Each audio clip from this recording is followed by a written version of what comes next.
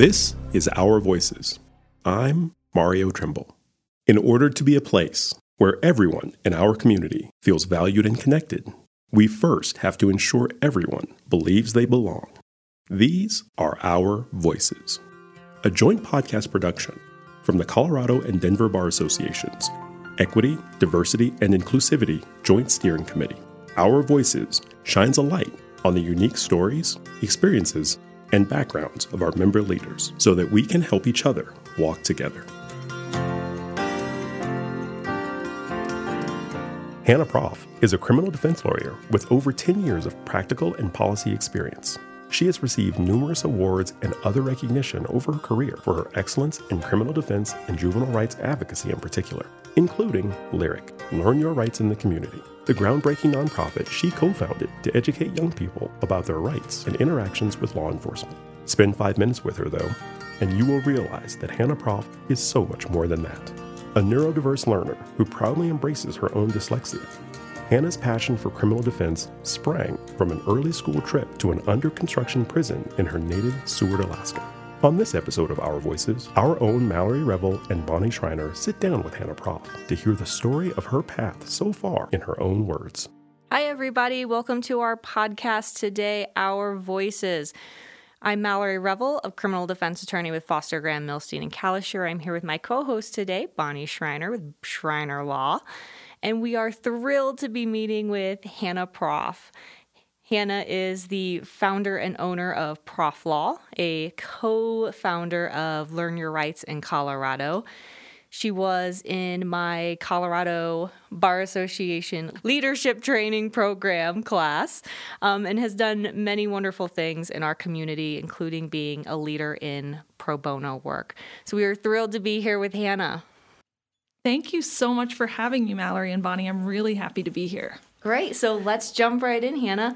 We want to talk to you a little bit today about a number of things, but let's start with who you were. Tell us a little bit about growing up. Of course. So I started my journey a long way from Denver. I grew up in Alaska, a small town on the southern coast of Alaska called Seward. For the history buffs, it's Seward's Folly is the history of that name.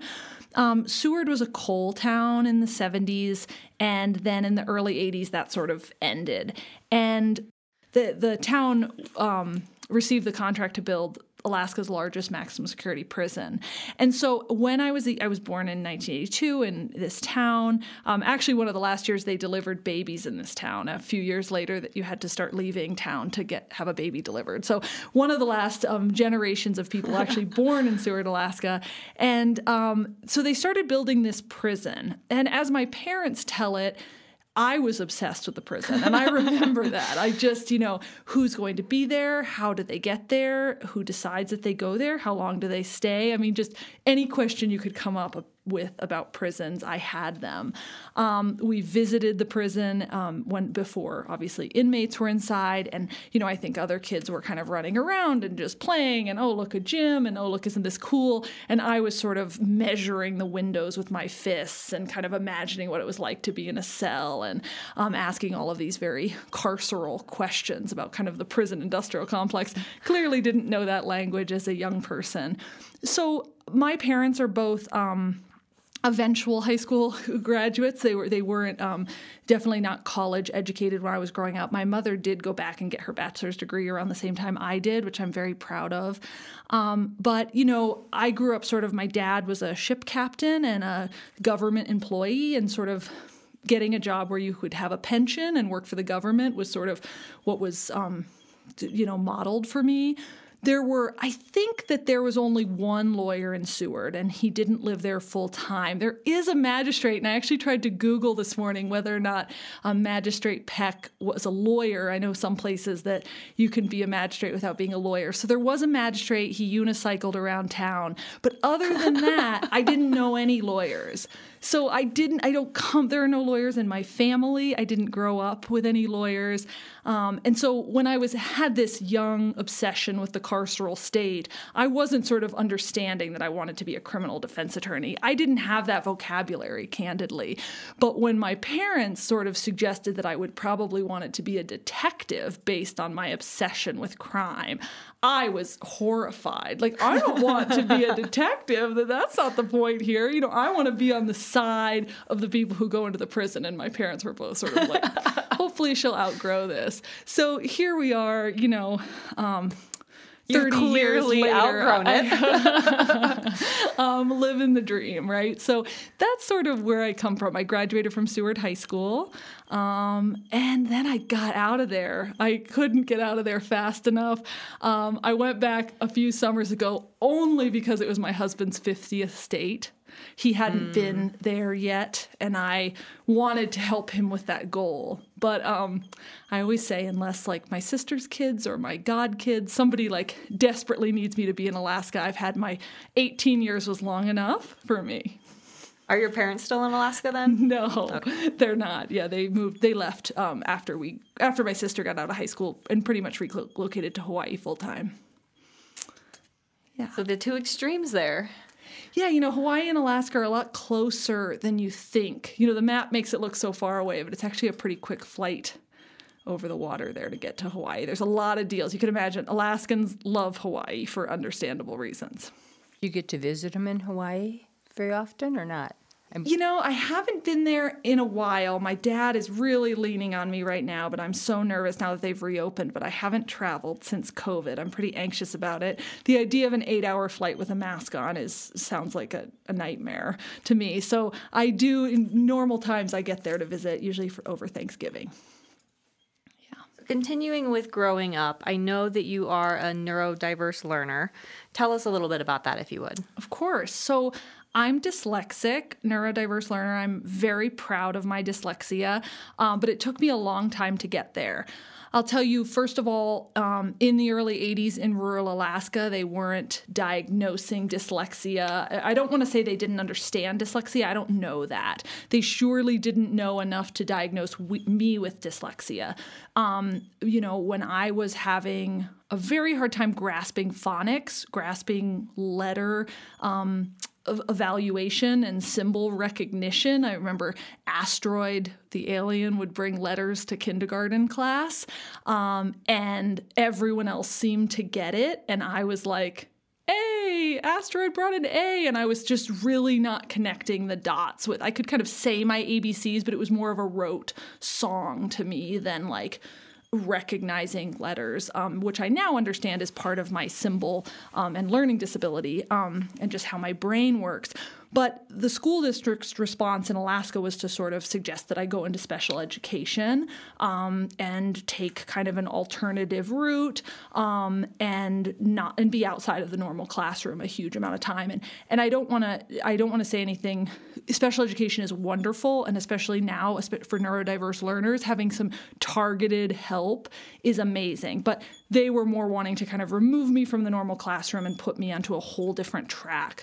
And my parents, really fought for me to stay in the classroom. And eventually we went to other states for a short amount of time. And I had some, tutelage, and I learned to read. And really that was a breakthrough moment for me because I learned to read much later. I find myself often at kind of back in the day before when we had dinner parties and things like that, people either saying their kids were reading books at 3 or saying they read books at 4. And I always pipe up with, well, I didn't really read until I was 7. So, it all works out, right?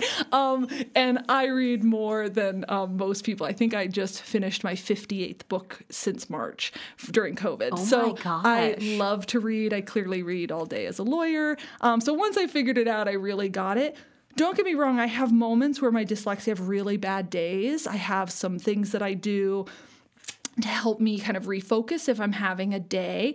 I also have just a really hard time with spelling and with numbers. My family, people who know me really well, will laugh. If I text an address, I'll like look down later at the text chain and my husband will be like, I think she meant 119, not 116. And my sister will be like, yeah, it's 116. Hannah dyslexicked it, right? Like, people react. And similarly, there have been moments I've even been in the courtroom, right, where I continually get a number wrong and an officer or someone. And I will just, say if it's the right time, not in front of a jury, like, I'm sorry, I'm neurodiverse, I'm dyslexic, and I have a really hard time with numbers sometimes if I'm fatigued. It took me a really long time to get there. My spelling is also not amazing. My husband actually has this joke. He has a list on his phone of all the different ways I've spelled cauliflower, which, believe it or not, there's a lot of different ways one can spell cauliflower. I still don't quite know how to spell it. But I'm not a great speller. And when I started as a trial attorney, I have a huge dose of imposter syndrome. I'm finally feeling like I'm getting out of it. But then as soon as I feel like I'm getting out of it, it crushes me again, right? And so I sort of, went to law school and I was like, well, this won't work. I'll finally be exposed for the, first the person I am. I'm not going to get through it. Then I succeeded in law school. Okay, well, it'll all crash down around me at the bar, right? Okay, I get through that. It'll all crash down on me once I start practicing law. I won't be able to do it, right? And so then I'm practicing law as a young public defender. I'm doing fine. I'm doing well. And then I went to try my first homicide. And, Mallory is a trial attorney. You know this. When you're in the heat of trial, you're passing a lot of notes, right? You're back and forth. Ask this question. Sticky notes are everywhere. And you handwrite those, right? Because you can't, a little bit more now, we maybe G-chat and stuff, but usually it's handwritten. I've still got the sticky notes everywhere. Exactly, because you don't want to be on G-chat. It's just a lot. I do say with my Apple Watch, I'll get like a message, and that's a great way it'll pop up. And someone's like, object to that, kind of thing. It's like, oh, thank you, friend who's in the gallery, right? Or listening on WebEx now. But and I was sort of like, okay, this will be the time. I'll try this 2-week homicide with this really famous, amazing trial attorney, Fernando Freire, who's one of my dearest friends and one of my mentors. And, and he'll realize I'm an idiot because I can't spell received or cauliflower. If that came up in a murder case, sort of doubt it, but it could. I'll spell cauliflower like an idiot, and he'll be like, Hannah's an idiot, right? And so we get through the trial, and there were times I wrote notes, and you're just so in it, you don't think, like, I just spelled receive incorrectly, right? Or whatever word it is. And at the end, we're having a drink, kind of waiting for the verdict or after the trial, and I was like, I'm so sorry about my spelling. Like, I feel like such an idiot. I'm glad you were able to read everything. And he looked at me, and he's like, your spelling? He's like, some of those notes you passed me were these great questions that I hadn't thought of, or just that question I needed, or just that reminder.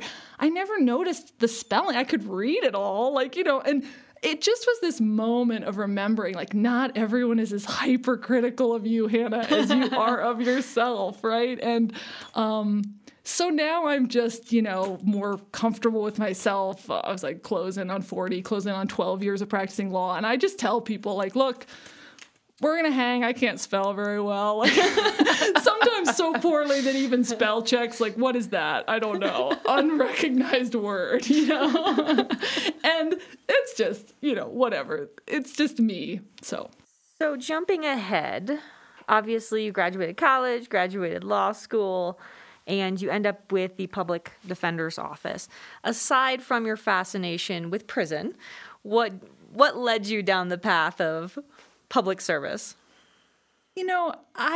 I've always been an underdog person, whether it was the person being bullied when I was a kid, or, just every situation I wanted to fight for the underdog. It was a roundabout path to law school. I mean, I knew I wanted to work in the prison industrial complex. I honestly thought initially I wanted to be a social worker and do felon reentry, specifically potentially in the indigenous community, because growing up around a lot of Athabascan folks and seeing the kind of over-incarceration of indigenous Alaskans, that was a real interest of mine.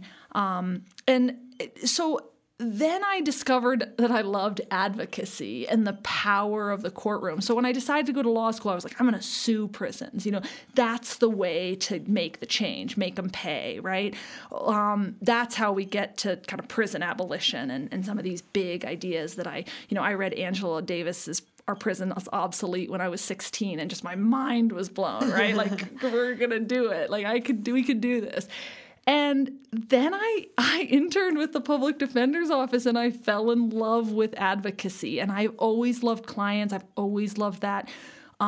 Selfishly, just that time with them. I mean, one of the things I've missed the most about COVID is not being in jails and prisons, because I love that no internet, no emails chiming. It's just me and my client, like dialed in for that 3 hours behind the prison door or whatever it is. And I miss that because now I'm on Zoom and the emails still pop up. And, you know, in some ways it's nice because my clients see me. You know, you're not allowed to wear your normal clothes. You can't wear your jewelry at prisons. And they don't, you know, they see a glimpse in a safe way. Of course, I feel safe with my clients almost always, but you know, they see into my house, into my space. Like I've gotten to show my dogs, right? Like I hope that's okay. I don't think any prison officials would be mad about that I've lifted a Scotty dog up to show a client, you know, because for some of these people, I've known them for years, right? And they hear about my dogs, they hear about my life a little bit, but so I fell in love with trial work, candidly, and I was like, this is what I want to do. And I see how I can make a change on an individual level within the system. I later, as you know from my resume, went into policy work. I sort of got burnt out from being a trial attorney after 7 years as a public defender, and I thought I got a little bit back to my roots, and I was like, maybe I need to try policy, try systemic change. I did that for 2 legislative sessions. I really loved it. I'm very proud of what we accomplished as a team, not just me.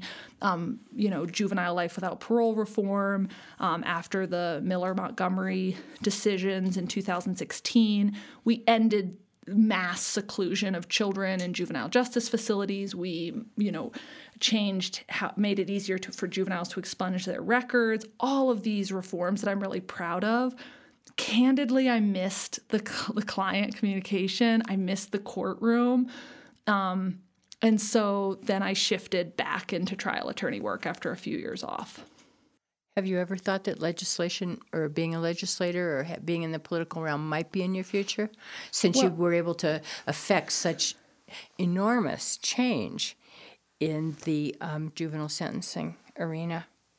I think I would be a terrible politician, Bonnie, because I practice radical candor. So I say it exactly how it is. Not to mention, I'm not an expert in very many things other than juvenile justice. So they'd be like, it's time to talk about fracking. And I'd be like, oh, I better pull up that one New York Times article that I read that was very informative, right? I just I'm really not a jack of all trades. And I like that about my life, that I can have this sort of hyper-focused passion. And I always say to people I mentor, you pick your thing and I'll pick my thing, and I'll have my cohort and you have your cohort, and we'll make change, because, you know, the little tiny incremental change I can make in my one career, my one little life, right? If we all have those passion projects. And legislators, it's so important, and they do such amazing work. I just sit back and I'm amazed. How can you know so much about so many things? And you know, they used to have to shake. I was a germaphobe pre-COVID, so all that handshaking, I'm like, I'm out right there. Like, so I don't think politics are in my future. Tell us a little bit about your journey from the public defender's office now to where you are as the founder of your own law firm. Yeah, I want to say for all those people who maybe haven't started networking yet, I want to tell you that I didn't start networking as a lawyer until I'd been practicing for 5 years. And there's a few reasons behind that. First of all, I just didn't know any better. Being a professional wasn't modeled for me growing up. Although my father was successful in his career and my mother is an artist and a creative and a homemaker and an amazing person, they didn't have social networks. I didn't see them network, go to professional outings, things like that. I also, it was modeled to me that you got a government job and you sort of stuck with it until you retired. When I started to realize maybe I don't want to be a public defender for 25, 30 years, even though it's incredible the people who do that, I sort of looked up and realized, oh my gosh, I don't know anyone who's not in this little world of mine. And I also didn't go to law school here, which is huge, right? And so I always laugh now, here we are 12 years into practice, my DU friends think I went to DU and my CU friends think I went to CU. And I'm always like, I didn't go to law school here. You know, it's such a, you know, almost everybody, as you know, is kind of from these amazing schools. And so I looked up, I kind of didn't have a cohort from law school. That's all in California. I didn't have a cohort. I wasn't part of the women's bar, part of any diversity bars. And I was like, I've got to network. And so I had just met my now husband at the time. And, I was like, I've got to start networking. And so I started going to these events and I wouldn't meet anyone. I wouldn't talk to anyone. And my husband, I would come home, I'd be like, no one talked to me. And he'd be like, what? No one? And, I'm like, pretty much. I'd try to maybe break into a conversation. They'd all say hello to me and then it would get insular again, right? And so, but I think what my point there is just keep showing up, because now here I am 12 years later, I'm on the women's bar. Almost any event that I went to in the legal community through Cobalt, through other organizations, I'm going to know somebody. And I also will tell you that from my experience, I'm the person who's always bringing someone with me who maybe doesn't network as much, or drawing people in who are maybe new to the crowd, because I know how the legal community can feel insular just because we're so happy to see each other, right? It's not that Mallory and I don't want to meet other people. It's that we can't wait to talk amongst ourselves. So all that to be said, that's sort of a long answer to your question there. I didn't have any options to get a job outside the public defender's office. I applied for jobs at about 5 years and just didn't get any responses. I started networking, really started putting myself out there and, getting re-engaged with things I cared about in the community that weren't public defender related. And that was how I was able to then transition into the policy job, because I built that network. Similarly, when my policy position, the nonprofit lost funding and we all got laid off. And then the people I had networked with in that time was then how I got to Johnson & Klein, a law firm in Boulder. And that I spent 2 years there as an associate. And then I opened my own law firm 2.5 years ago. And so that's sort of my path. Was there a time when you were welcomed that was memorable to you in this law profession, trying to have some recognition so that you can network? Yes. I'm going to do another name drop here, because Patty Jarboski is just one of my heroes and one of the most incredible people in the bar. I have a very strong memory of being at an event early on where Patty was sort of like, what's your deal? And when I told her that I was just starting to network, and she was sort of like, okay, you've got to meet this person. You've got to meet this person. So that really stands out. Other people who were, and I also found pretty quickly, like maybe the big, event, the holiday party is not the best first event to go to all by yourself. Yes. Maybe a committee meeting over the lunch hour, because then, everybody's excited to have another worker bee and they're going to welcome you into the fold. So I also very quickly kind of found that the smaller venues were easier to make those connections. And then I just started to know people. Then your smaller group and you go to the big event and there's your crowd. And yeah. Did you choose a mentor at any particular stage? So I have... Or did someone choose you? I have a number of mentors. I'm very lucky in that sense. For the first 5 years of my career, my only mentors were within the public defender's office, incredible humans and litigators. I have maintained some of those relationships and I keep them on kind of my personal board of directors. I also now, I have many different mentors for kind of different situations. I recently had a conflict with someone that I work directly with, and I wanted to have a healthy conversation with that person and kind of nip the issue before it festered, especially over Zoom. It's so easy. We're all cutting each other off and it's hard to read body language. And so I called a specific mentor who I really appreciate how she builds relationships. And I was like, how do you recommend this?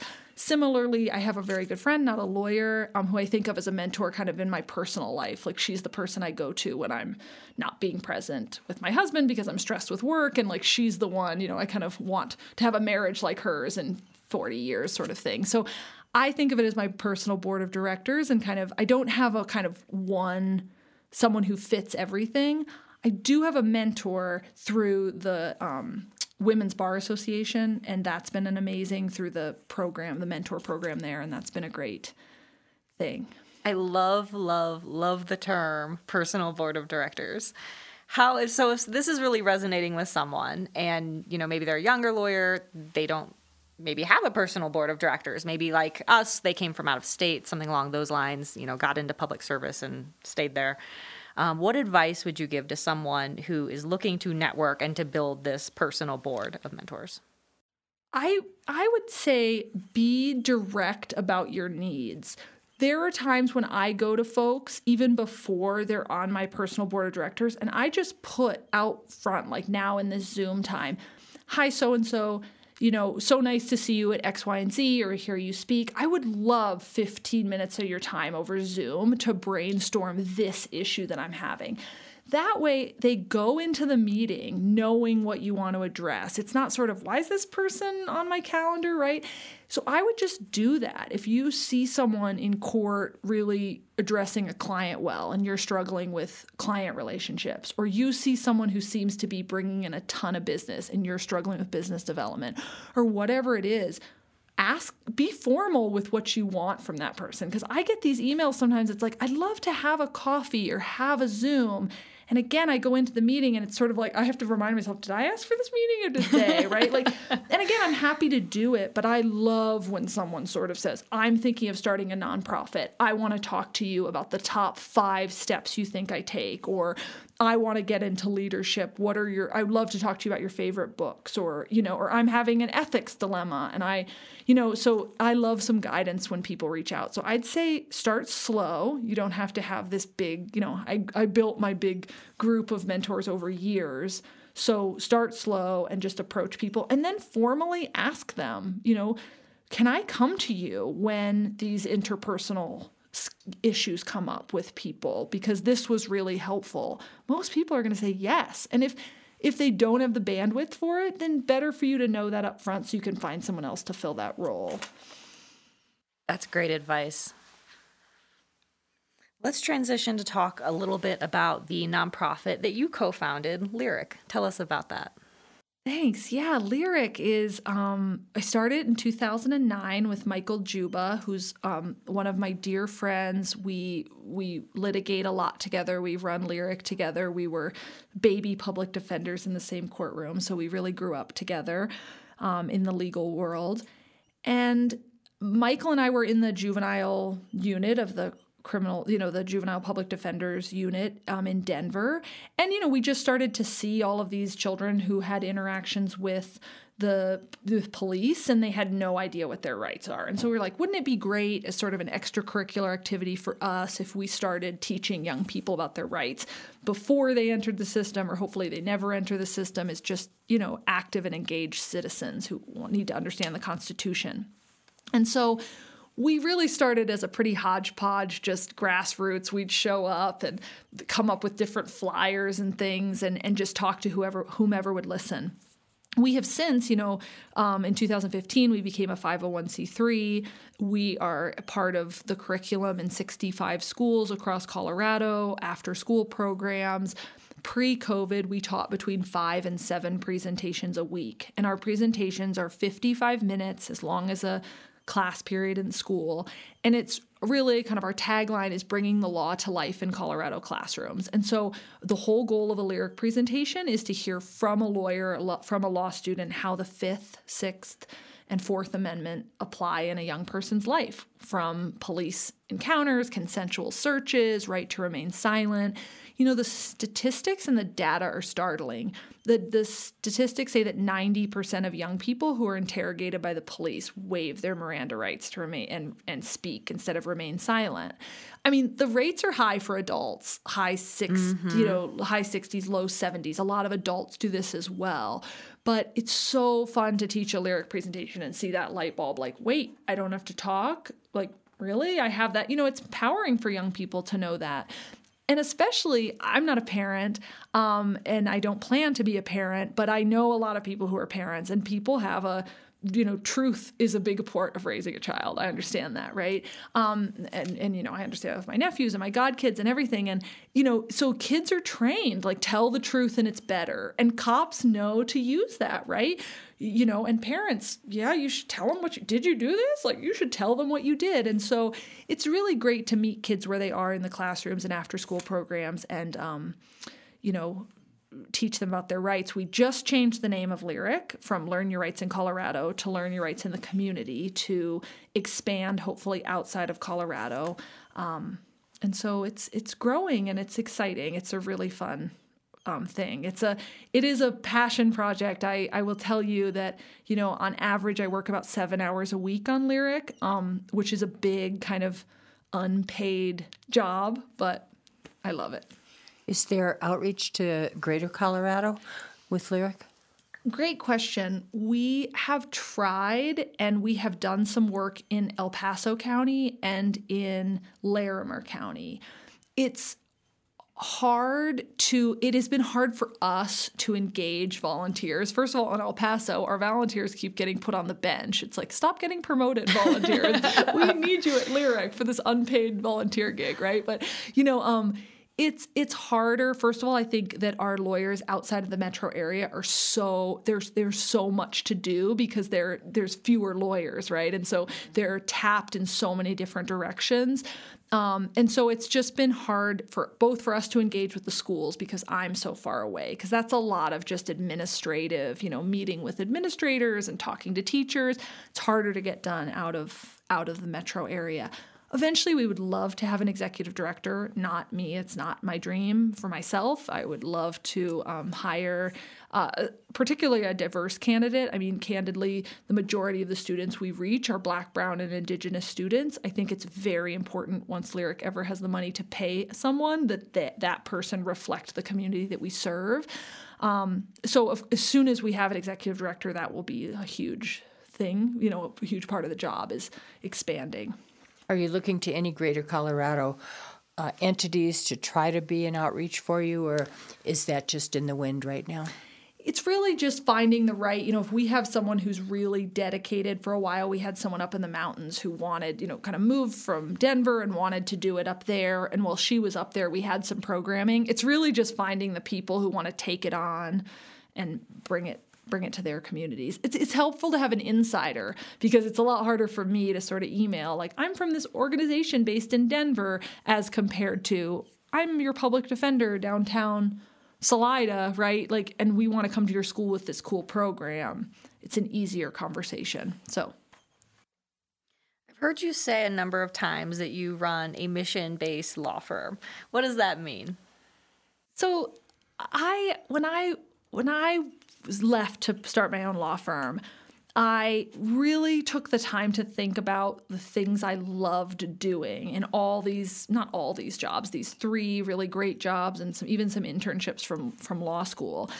And I thought to myself, I have the power to create the culture of one, right? I always laugh that I either have the best, depending on the day, or the worst boss. This is just a side note. You can feel free to edit this out. But Proff Law allegedly has Breakfast Burrito Friday. And it's this joke. So does Foster Graham. It's a great thing. But someone actually probably buys them for you. I just think all day, and I say to my husband in the hallway now that I work from home, it's Breakfast Burrito Friday. And he's like, Hannah, it's 3 on Friday. And there's no breakfast burritos in sight. So I rarely actually get it together. So it's sort of this reminder of, like, if the culture is bad at Proff Law, I have like one woman to blame, right? But when I started the firm, I sat down. I have a mission statement for my firm. Again, it's a mission statement for one person, but still, it was really important to me that I start with the right kind of ethos and mindset. And one of the first things I decided is I'm not going to take cases I'm not going to take the work that I don't love just because I need work because I'm starting out. And one of the funniest things that happened kind of week 2, I'd opened my own law firm. Here I am, open for business. And I got a call or referral for a DUI. I haven't tried a DUI for 10 years, and I didn't like them much when I tried them. I don't think I was particularly talented at DUI defense. I don't try DUIs. So I referred the case to someone who's fantastic and does DUIs. And that person then called me. I think there's a mistake because I just got a referral from Proff Law, and Proff Law has no clients. And I'm like, part of my mission statement is I'm not going to take work that doesn't serve me. It's not good for the client. It's not good for the community. And I trust if you refer work comes back to you, the work you want to do.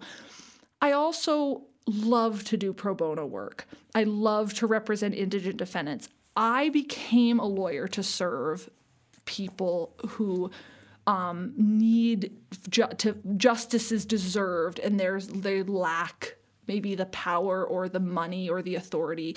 And I wanted to help those people gain access to justice and to freedom.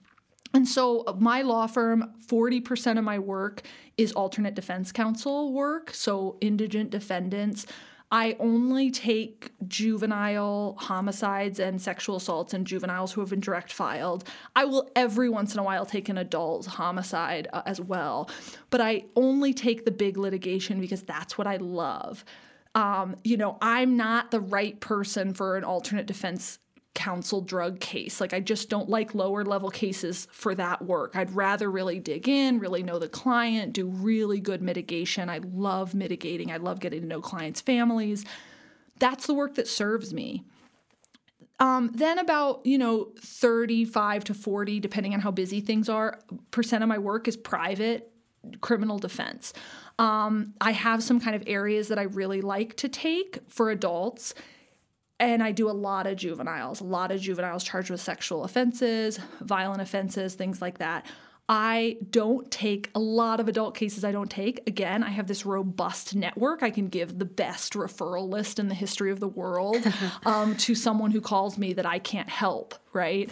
And I'm just not afraid to do that. This week I got a call, a big retainer for Proff Law, someone who needed help with a federal pre-file indictment. I do a ton of pre-file work on the sex assault side of my private practice. I love that.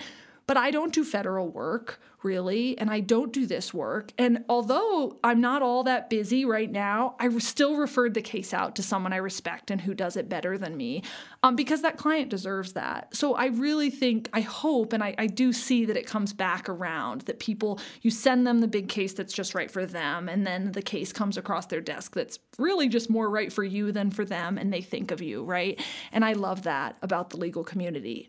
And then a solid 20% of my practice is purely pro bono, and that's where the kind of mission, I think the alternate defense counsel and the pro bono being 50% of my practice or more, is where I get the mission-based, right? And there I take cases from sort of multiple sources, and I always have a lot of pro bono work. I have a really hard time saying no to pro bono work. I'm like, if you have a sob story and you email it to me, like, don't abuse that. Like, don't use this podcast to abuse that, because I will probably, I will sometimes get an email and not realize the email was sent to others, and I'll take the case and be like, oh, I got that email, and I said no, and I'm like, oh, smart, sort of, but also it's such great work. So I volunteer a lot with The Light, representing women who were human trafficking survivors, some of whom are still in the midst of being trafficked.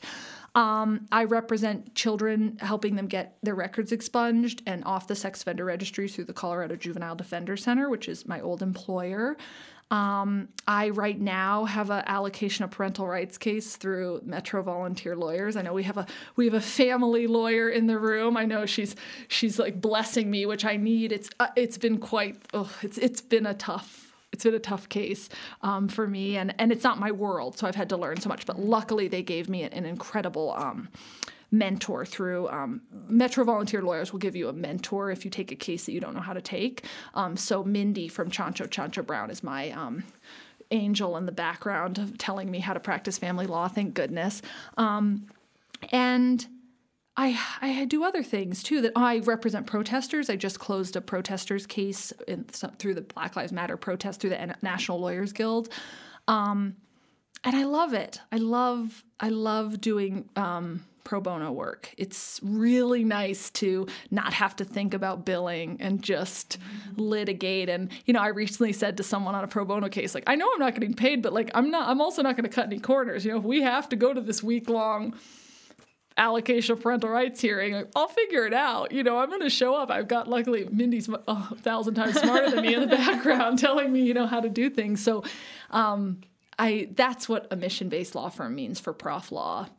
So in addition to your passion for pro bono work, you're also very passionate about mentorship in the legal community. Will you talk a little bit about that?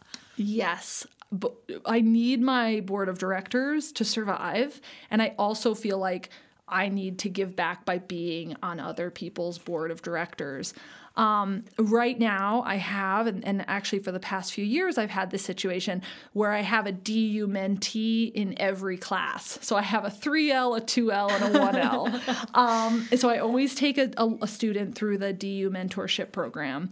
One thing I will tell you about this, and I don't know if DU will like this, me telling you this, it's an amazing program. Get involved if you're not. But I emailed them and just said, because I got matched with this corporate lawyer one year, and she's amazing and she's thriving. She's out in the world at a big firm, but we had nothing in I couldn't really help her. I was like, well, I kind of know a person you might want to know more than me, right? And so I said to DU, if I'm going to do this, I'm not a DU alum, so I'm not doing it for alumni engagement. I am an adjunct professor there. I love DU, but, I want to do it if you can match me with students who at least think they want to do work with juveniles or criminal defense or something in my world. So right now I have 3 amazing women who are, again, 3L, 2L, 1L, Paloma, Katie, and Raylan. And first of all, the more mentees you have, the easier it gets, because I kind of push them off on each other. I'm like, you should ask Paloma since she's a 3L now, and I was a 3L 14 years ago. You're not pushing them off. You're training them how to mentor the next generation. I'll send them this podcast, and they'll love that characterization. Right. I'm helping them. I'm co-mentoring alongside them. Right. I also mentor through camp. The great program that Ryan Payton runs that's just phenomenal. And I have a really wonderful woman that I co-mentor. I mentor alongside another lawyer right now. And I get asked out a lot on mentor. I would say that I'm on multiple people's boards of directors. And I'm also, always I'm always hooking people up with my network. I love to do that. Like, oh, you need to know this person. You two will be perfect for each other, and really being thoughtful about that. I think I want to highlight being thoughtful about that, because sometimes people delegate some mentorship to me where I'm in the meeting and I'm like, why am I here? I think it might just be that the lawyer who sent this person to me just didn't want to deal a little, And so it's like, if I'm going to send, you need to meet Mallory or you need to meet Bonnie, it's going to be because I have some real concrete reasons, and I'm going to do an introduction email and get them excited to kind of connect. Because for me, the broader my network has become, the more diverse my network has become, the better I am at referring, at getting work done, and just at having a really happy life, because the bigger your community is. I love being a lawyer,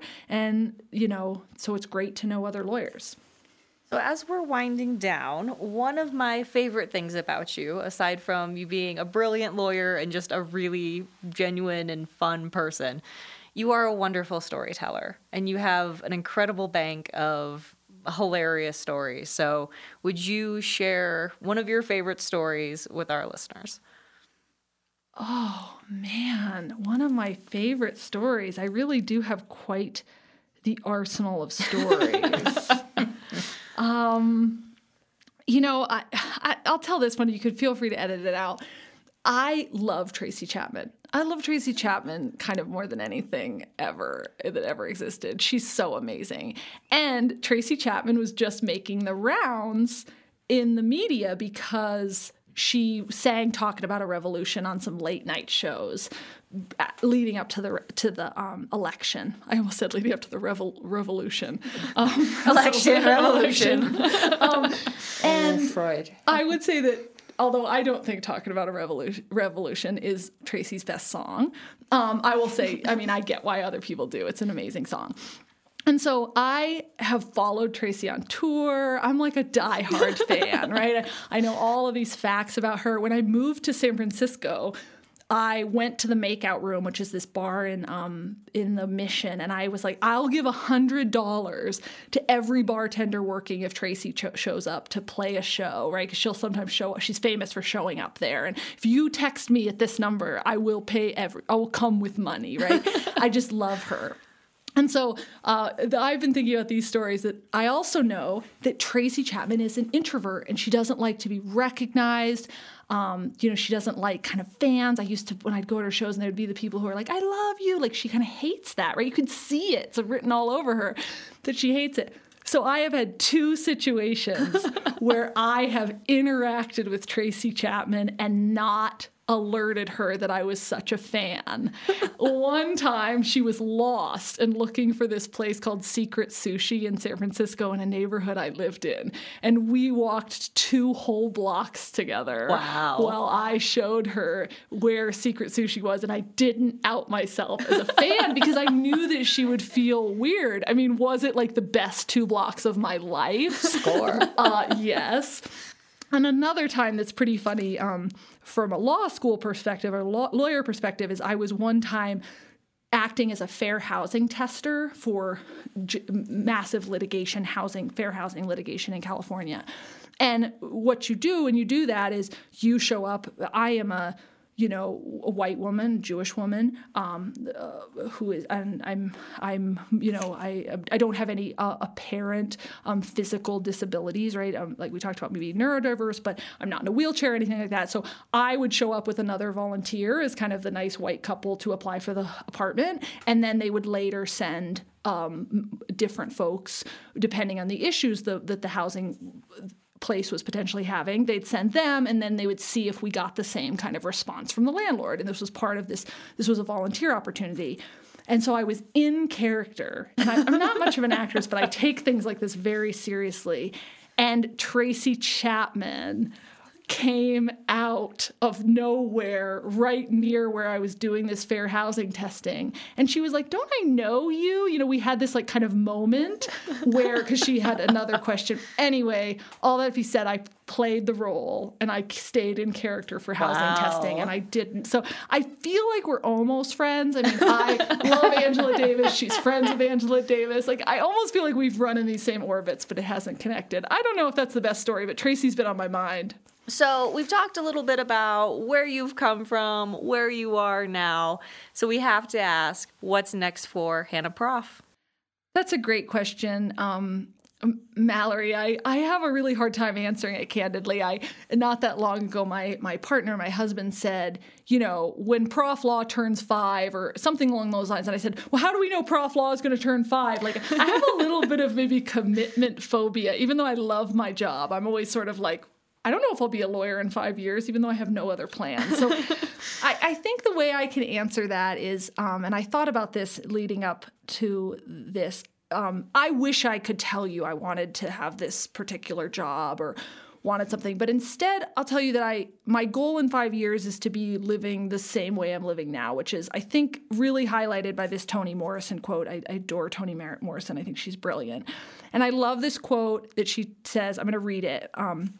I tell my students, when you get those jobs that you have been so brilliantly trained for, just remember that your real job is that if you are free, you have to free someone else. If you have power, then your job is to empower somebody else. This is not just a candy grab bag candy game. Anyway, it's just, I love that idea that I have so much power in the world. And even though I've faced my difficulties, I spend a lot of time unpacking the power that I do have, and the little bit of influence that I have. And my goal right now is to lift up other lawyers from diverse backgrounds, lift up law students from diverse backgrounds, mentor young people. I forgot to mention I also mentor high school students, particularly Black, Brown, and Indigenous young people. And so, again, I'm so lucky to be free. I think of that every day, both free from Alaska and free physically, and free from some other things, that I want to bring that. I want to continue to harness that power and privilege I have and pass it on. That's so powerful. Thank you for sharing that with us. You're such a powerful person in this world. Thank you for all of your work and your inspiration and your welcoming way to take on other people and help them.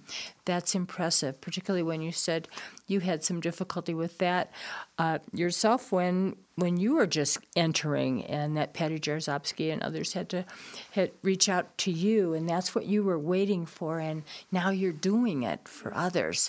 How grand. Thank you. Of course. Thank you so much, Hannah. This has been wonderful.